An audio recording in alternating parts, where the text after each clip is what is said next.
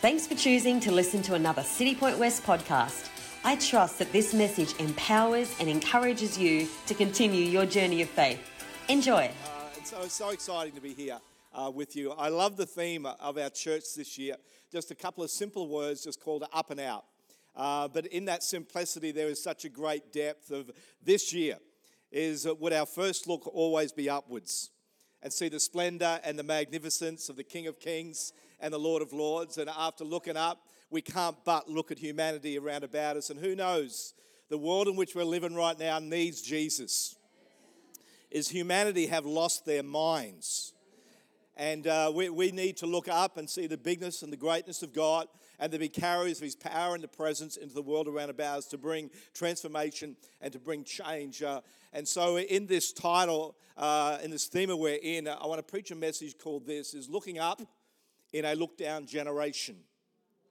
All of us today, or most of us, will carry a device around their hand like this that literally causes you and I to disengage with humanity around about us. Is that my generation, the younger generation, we are called the look-down generation, in that so much of our time now is looking down rather than engaging humanity eye to eye. I think one of the first things my parents taught me when I engaged someone older than me was to look them in the eye. And I find that we have a generation today that tends to look down. And in looking down, we become self-centered, self-absorbed, rather than engaging with humanity around about us. Is that, I don't know, maybe your screen pops up at the end of the week, like my screen, to give me an average usage during the week of the amount of time that I have been on the screen. And last week, my average usage was 2 hours and 57 minutes a day. I started arguing with the screen. There is no way that I could have looked at this screen for 2 hours and 57 minutes, not just one day, but every day over the past 7 days. I am part of this look-down generation. Imagine if I spent some of that time, or the majority of that time, with the ones that are on my screen. And most of us have a screenshot of someone or our family members that are important to us. Imagine me spending that time with my kid. Imagine me even spending just moments of that time in the presence of God. And one thing I've found about this look-down generation is that we know the destination, but we actually miss the journey. And to give you a story, does anyone remember teaching their kids how to drive? I know for many it's a harrowing experience. There are literally times where my life flashed before my eyes. And as I sort of gave some instructions to my kids, they would simply say words like this: "Dad, just chill out." I'm like, "I'll give you something to chill out about." And so I found that my kids picked up the technical aspects of driving relatively easily, relatively quickly. They could learn to drive the car. But one thing they could not do, or the greatest challenge they had, was navigating, like from home where they've lived for 9 years to get to the school where they've been going for 11 years. Is they could drive, but they literally could not find their way to the places that they were so familiar with. Is why? Because every day, as I drove them to school from home at Wynnum West to Karen, every day, 11 years, the same journey, the same route, is that they tended to be on devices and looking down and could not even get their direction. So I literally, I had to lay breadcrumbs on the road just to navigate them back home. But I find that with our lives as well, we can know the destination. I can know my great destination is eternity with God. I know my destination and my answer is found in God, but you and I, we can miss the journey in that. And I don't want to be a believer that knows the end destination but misses out on the journey in between, because the journey's the fun part. The journey's a challenging part. It's the life's transforming part of it. It's a part where we engage with humanity and see lives change. There's, you and I just don't want to know the destination. I want to be a part of the journey that we are involved in. I think one of the great things that God has gifted to you and I is the ability to be able to see, is vision. And vision is simply this: it's the faculty of being able to see, or alternatively, it's the act or power of anticipating that which may or may not take place somewhere in the future. And as I look at Jesus and the miracles that Jesus did as he walked the earth for some 3 years, is that throughout the New Testament there are 25 recorded physical miracles that Jesus does. And as you break down those physical miracles, is that Jesus opened more blind eyes than any other miracle that he did. He opened 6 sets of blind eyes on 4 different occasions. Is that when Messiah came and stepped foot on the planet, is that he came to open blind eyes. And he opened blind eyes both naturally and also spiritually. It was the work of the Messiah. If we go back into the Old Testament, is that there were physical miracles that took place. It is that there were barren wombs that were made fruitful. There were dead people came back to life. There was miracles of leprosy on people's skin disappearing. But I find throughout the Old Testament there is not one recorded miracle where blind eyes are actually opened. Because in Isaiah 35 and Isaiah 42, it says, when Messiah comes, he will come and he will open blind eyes. Is that the Hebrew people knew as soon as Jesus started opening blind eyes naturally and spiritually, they knew that he was the Messiah. And this morning I am praying that you and I would stop looking down and we'd look up and see the bigness and the greatness of God, that we would look just beyond a natural level into a supernatural level that God has ordained for us. 2 Corinthians chapter 4 and verse 18 says these words, while we do not look at the things which are seen, but at the things which are not seen. For the things which are seen are temporary, but the things which are not seen are eternal. Let me read again. While we do not look at the things which are seen, but at the things which are not seen. For the things which are seen are temporary, but the things which are not seen are eternal. There are 2 lenses in which you and I can view our lives through. There is a temporal lens and there is an eternal lens. Is that God has set eternity inside of our hearts. It is that we can see our life through simply just being a physical being or being a spiritual being. Is that we can look at life through the lens of just being something being natural or something being supernatural. But I have found that you and I are more than just temporal beings. Is that we are eternal beings.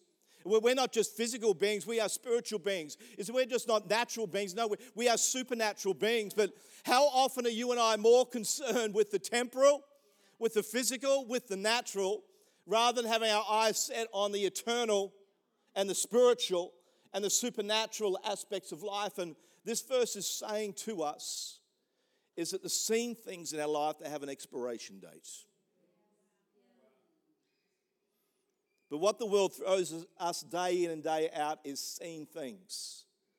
Is we see seen things in our relationships and in our finances and our health. We get the medical reports, we get the bill in the mail. And the seen things in our lives shout, it's impossible. You're not going to get through this. It has a tendency to be overwhelming. But this morning, as I've prayed and prepared this message, I'm praying that God will just not open your natural eyes, He's going to open your spiritual eyes. Is that you're not just going to be so concerned with the seen things, but you're going to look beyond the seen realm into the unseen realm. I have found that all of our journeys in the kingdom of God are the similar journeys as we grow in this vibrant relationship with Jesus. Is the kingdom of God initially always begins in the invisible realm. And as we journey with God, it becomes visible. Wow. As you and I walk by faith, is those things which were once invisible now start to become visible as we do the journey of faith. Everything in the kingdom of God begins with a seed in the invisible realm and ends up being a harvest. And that Jesus comes and He represents the invisible Father. He says words like, if you've seen me, you've seen my Father. And He takes the invisible principles of the kingdom of God and makes them visible. God, would you open our eyes to see? 2 Kings chapter 6, verse 14. The background to this passage is that the Israelite army is coming up against the Syrian army. The Syrian army is a mighty army. They have more numbers and more weapons than the Israelite army. And so the Israelites find themselves in a difficult situation. And we pick up this story, 2 Kings 6, verse 14. It says, therefore He sent horses and chariots and a great army there. And they came by night and surrounded the city. And when the servant of the man of God arose early and went out, there was an army surrounding the city with horses and chariots. And his servants said to him, Alas, my master, what shall we do? It's an overwhelming situation. As Elisha and the servant wake up early that morning and they look out into the seen realm, and they see a vast army in front of them. They see horses and they see chariots. For you and I this year, as we navigate this year, we are going to see things that seem impossible, that will overwhelm our hearts. But the story goes on. So he answered, Do not fear. That's a good word this morning, Deb. Do not fear, for those who are with us are more than those who are with them. Come on. Would you and I see a different view today? And Elisha's seeing into a different realm. He's saying, you know what? There is more for us than those that are against us. It says, and Elisha prayed and said, Lord, I pray, open his eyes that he may see. God, would you open our eyes that we may see? That when there is opposition against us, is that God's armies are far greater than any opposition that comes your way.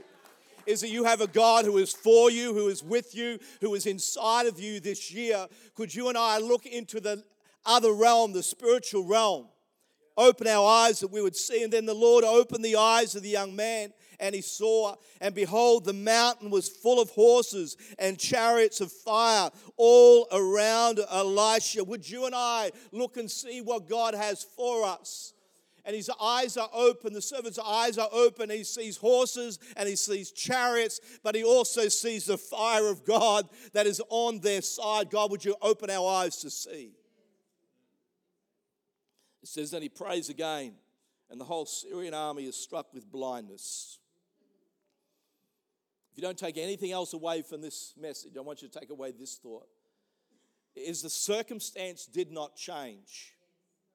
The object of the vision changed. As his eyes were opened, there was still a great Syrian army going to come against them. But the object of the vision changed. He now saw what God saw.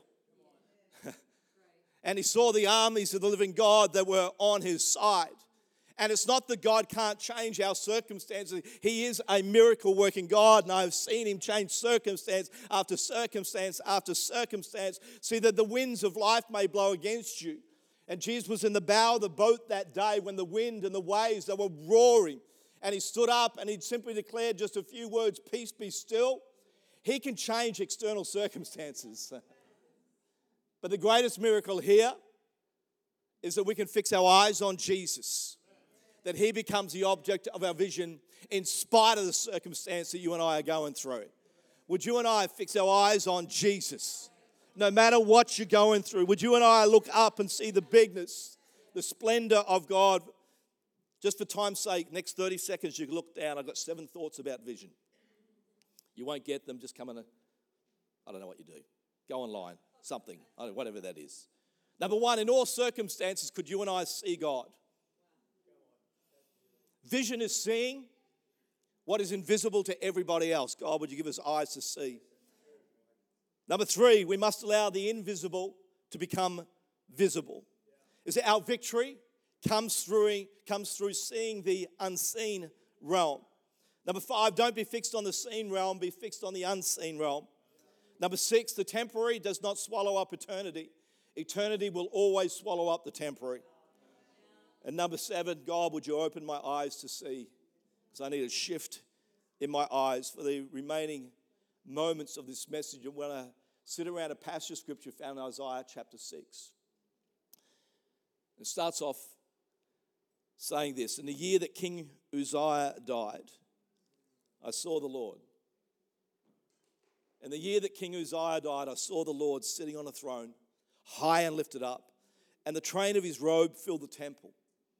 And above it stood seraphim. Each one had 6 wings. With 2 he covered his face, and with 2 he covered his feet, and with 2 he flew. Wow. And one cried to another and said, Holy, holy, holy is the Lord of hosts. The whole earth is full of his glory. And the post of the door was shaken by the voice of him who cried out, and the house was filled with smoke. In the year that King Uzziah died, Isaiah saw the Lord. In this passage of Scripture, there are three different directions that Isaiah looks in a time of uncertainty. And right now is that King Uzziah, he had served for 52 years on the throne of Judah. He was a great king. He was a godly king. As a nation prospered under his rule. The nation was now in a place, and individuals in a place of, I wonder what's going to happen next. I wonder if God is still with us and God's favor will be upon us. There were so many questions in this transition time. It was a time of uncertainty. And here in these times of uncertainty, in chaotic times, in times of discouragement, Isaiah looks up. And he sees the most splendid of visions, my gosh. This year, when uncertain times come, when times of void and times of transition come and the very best times of your life come, would you and I just continue to look up? Would we look up and see the splendor of the King? And Isaiah, in this time, he looked up. See, this year, when you and I are down, God is always up. And Isaiah looks up and he sees the splendor of God. He sees a vision. And first off, he sees the Lord sitting on a throne. Come on here, he sits on a throne today. It's a throne of glory to which you and I come and worship it. It's a throne of government which you and I are subject to. It's a throne of grace that he says, would you come boldly? Because you'll find grace and obtain mercy in that place. He looks up and he sees God sitting on a throne. He doesn't just see that, he now sees the train of God's robe fills every available space in the temple. This year, would you make room for God to fill every available space in your life? Would you immerse yourself in him? As the book of Acts says, that it's in him that we live and we move and we have our being. It's in him today. He looks up and now he also sees angels just crying out with great fervency, holy, holy, holy is the Lord. Oh my God. Would you look up and see all that God has for us? And then he hears a voice in the distance, and then as this voice starts to speak, it shakes the very doorposts of the house. Supposedly the most secure area in the house. If there's a cyclone, what do they say? Go and stand under the doorpost. It's the most strongest area, but God's voice has the ability to shake the most strongest areas of our lives. He looks up and he sees the splendor of the King. Would you and I look up this year? Isaiah 40 and verse 26, it says, lift up your eyes. Lift up your eyes and look to the heavens. Who created all these? Who brings out the starry host one by ones and calls forth each of them by name? Oh gosh. Because of his great power and mighty strength, not one of them is missing. Hebrews 12 and verse 2, looking unto Jesus, the author and the finisher of our faith. Psalm 121, David says, I will lift up my eyes to the hills. From whence comes my help? He says, my help comes from the Lord who made heaven and earth. Is it here David answers his own question? I find the older I get, the more questions I answer of my own. It's like, he says, I lift up my eyes to the hills. From whence come to my help? He said, you know what? I'm not looking to the hills. In this look down generation, my help does not come by looking down. David's saying, you know what, my help is not coming over the hill. I'm not trusting my five senses to see what's coming over the horizon of my life. That's not the answer. I'm not the answer. I'm just not waiting for some exterior force to come and help me or some natural wisdom to come and help me. I'm going to lift my eyes a little bit higher because my help comes from God. As David said, I refuse to look down. I refuse to look and see on a natural level where my answer is going to come from. Would you and I look up and see the splendor, see that we have the Lord who's on our side? And if I was Isaiah in this moment, I'd be thinking, how good am I? Is that God has just shown me the whole realm of heaven, the throne, the train that fills the temple, angels singing, the voice of God shaking the very foundations here. If I was Isaiah, I'd be like, I'm number one in God's sight in this time of uncertainty. He's showing me this vision. How good am I? But that's not Isaiah's thought at all. In verse 5, he says these words, "So I said, woe is me. Woe is me, for I am undone, because I'm a man of unclean lips, and I dwell in the midst of a people of unclean lips. For my eyes have seen the King, the Lord of hosts." And then one of the seraphim flew to me, having in his hand a live coal, which he had taken with the tongs from the altar. And he touched my mouth with it and said, "Behold, this has touched your lips. Your iniquity is taken away, and your sin is purged." After looking up and see the splendor of God, whenever you and I just get a taste of who he is, it will always then cause you and I to look inward and for us to take an assessment of our lives. And Isaiah, after seeing this amazing vision as he looks up in a time of uncertainty, in a chaotic time, is now seeing the splendor of the King. His eyes now look internally and say, you know what, there's a gap. There's a gap, and something external takes place here. An angel comes with and grabs a coal. Thank you, Wendy, for that. Grabs a coal and places it on his lips to bring cleansing. You know what? The cleansing of God is never external anymore. It's always internal. And Isaiah looks inside and says, woe is me.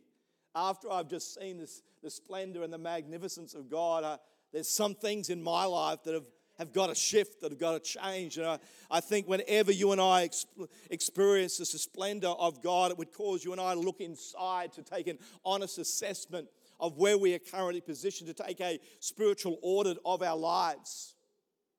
And as I do that on a regular basis, I always see a gap between my present reality and where God desires me to be. And I think if we all take an honest assessment of our lives, is that we'll all see a gap in our lives. And the gap's not a problem. It's all good to have a gap in your life. You've just got to know who to invite into your gap. To invite Holy Spirit into your gap there. To see transformation, to see change come around about your life. Is that if you take an honest assessment, there is a gap. There's things that we must work on. There's fears that grab a hold of us. There's habitual patterns of sin in our lives that we've not just tried to overcome for a day or a week, but maybe for years, maybe for decades there. Is that we all have a gap in our lives, but would you invite God into that gap? And Isaiah sees a gap and says, I have unclean lips, and I'm dwelling in a land of unclean lips. God, I need your intervention. There was a heart of desperation. There was a cry out to God saying, I can't stay in my current position. I need to get to where God desires me to be. And Jesus said these words in John chapter 16. He says, nevertheless, I tell you that Jesus will always tell the truth. If you ever open your Bible and say that's not the truth, it's the truth. You and I are in error because he always tells the truth. There may be some times where I don't understand what it literally says, and it's immerse yourself in there, but this is the truth. The world right now is shouting, this is not the truth. This is just a crutch for Christians. No, this is the truth. Jesus says, I tell you the truth. It is to your advantage that I go away. For if I do not go away, the Helper, Holy Spirit, will not come to you. But if I depart, I will send him to you. And when he has come, he'll convict the world of sin and of righteousness and of judgment. Of sin because they do not believe in me. Of righteousness because I go to my Father and you see me no more. And of judgment because the ruler of this world is judged. I love this because it gives just a summary shot of some of the work of the Holy Spirit in our lives. He says that the Holy Spirit will come and he'll convict the world of sin and of righteousness and of judgment. I love that the word convict is used, not the word condemn. You and I may feel that as though we're condemned, but no, God would never ever condemn you and I. The work of the Holy Spirit is simply to convict you and I. Jesus said words like this, as you do not find me, I found you. And some of us think it's our pursuit of him that we find him. No, but it's always his pursuit of us. And the initial work of the Holy Spirit in all of our lives before knowing Jesus as Lord and Savior is that he will always convict the world of sin. And that's through that conviction that brings us into that place of repentance and into that place of relationship with Jesus. Because that's the heart of God. It's through convicting us of sin we'd see there is this separation between God Almighty, our Creator, and where we are currently situated.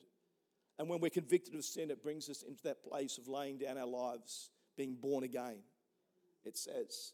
Then the next work of the Holy Spirit is to convict us of righteousness. And this is what happens now in our lives, where we take an honest assessment of where we are. And this is my current position, but this is where God desires me. That now the work of Holy Spirit comes and now convicts us of righteous living. And I know the Bible says you and I have already been declared righteous, which is great news. But there's still areas of our life that need to be worked upon. And it's in that place where the Holy Spirit does his work, that he's not convicting you of sin anymore. He's convicted you of a new righteous standard of living. You know what, Mike? There's a higher level of righteousness you can walk in right now. He's not convicting me of that sin anymore. And so often as believers, we think that the work of the Holy Spirit is continue to convict you and I of sin every time you put the head on the pillow at the end of the night. No, he's convicting you of a righteous living. See, in the New Testament, whenever a believer has surrendered their hearts to God, no longer are you and I called sinners, we are called saints. Almost 60 times the Bible used the word, you are now a saint. There, God, would you come and work on that area of my life to bring me to a new standard of righteous living? And Isaiah looks up and sees the glory of God, looks in and says, I need change. Holy Spirit, would you come and work in that area of my life? 1 Timothy 4 and verse 12 says, let no one despise your youth, but be an example. God, that we'd be an example to the believers in word, in conduct, in love, in spirit, in faith, in purity. Until I come again, would you give attention? It's speaking of progress. It's speaking of spiritual maturity. Is you and I are not designed to get stuck in our walk with Jesus. Would be an example. Would give attention to reading, to exhortation, to doctrine.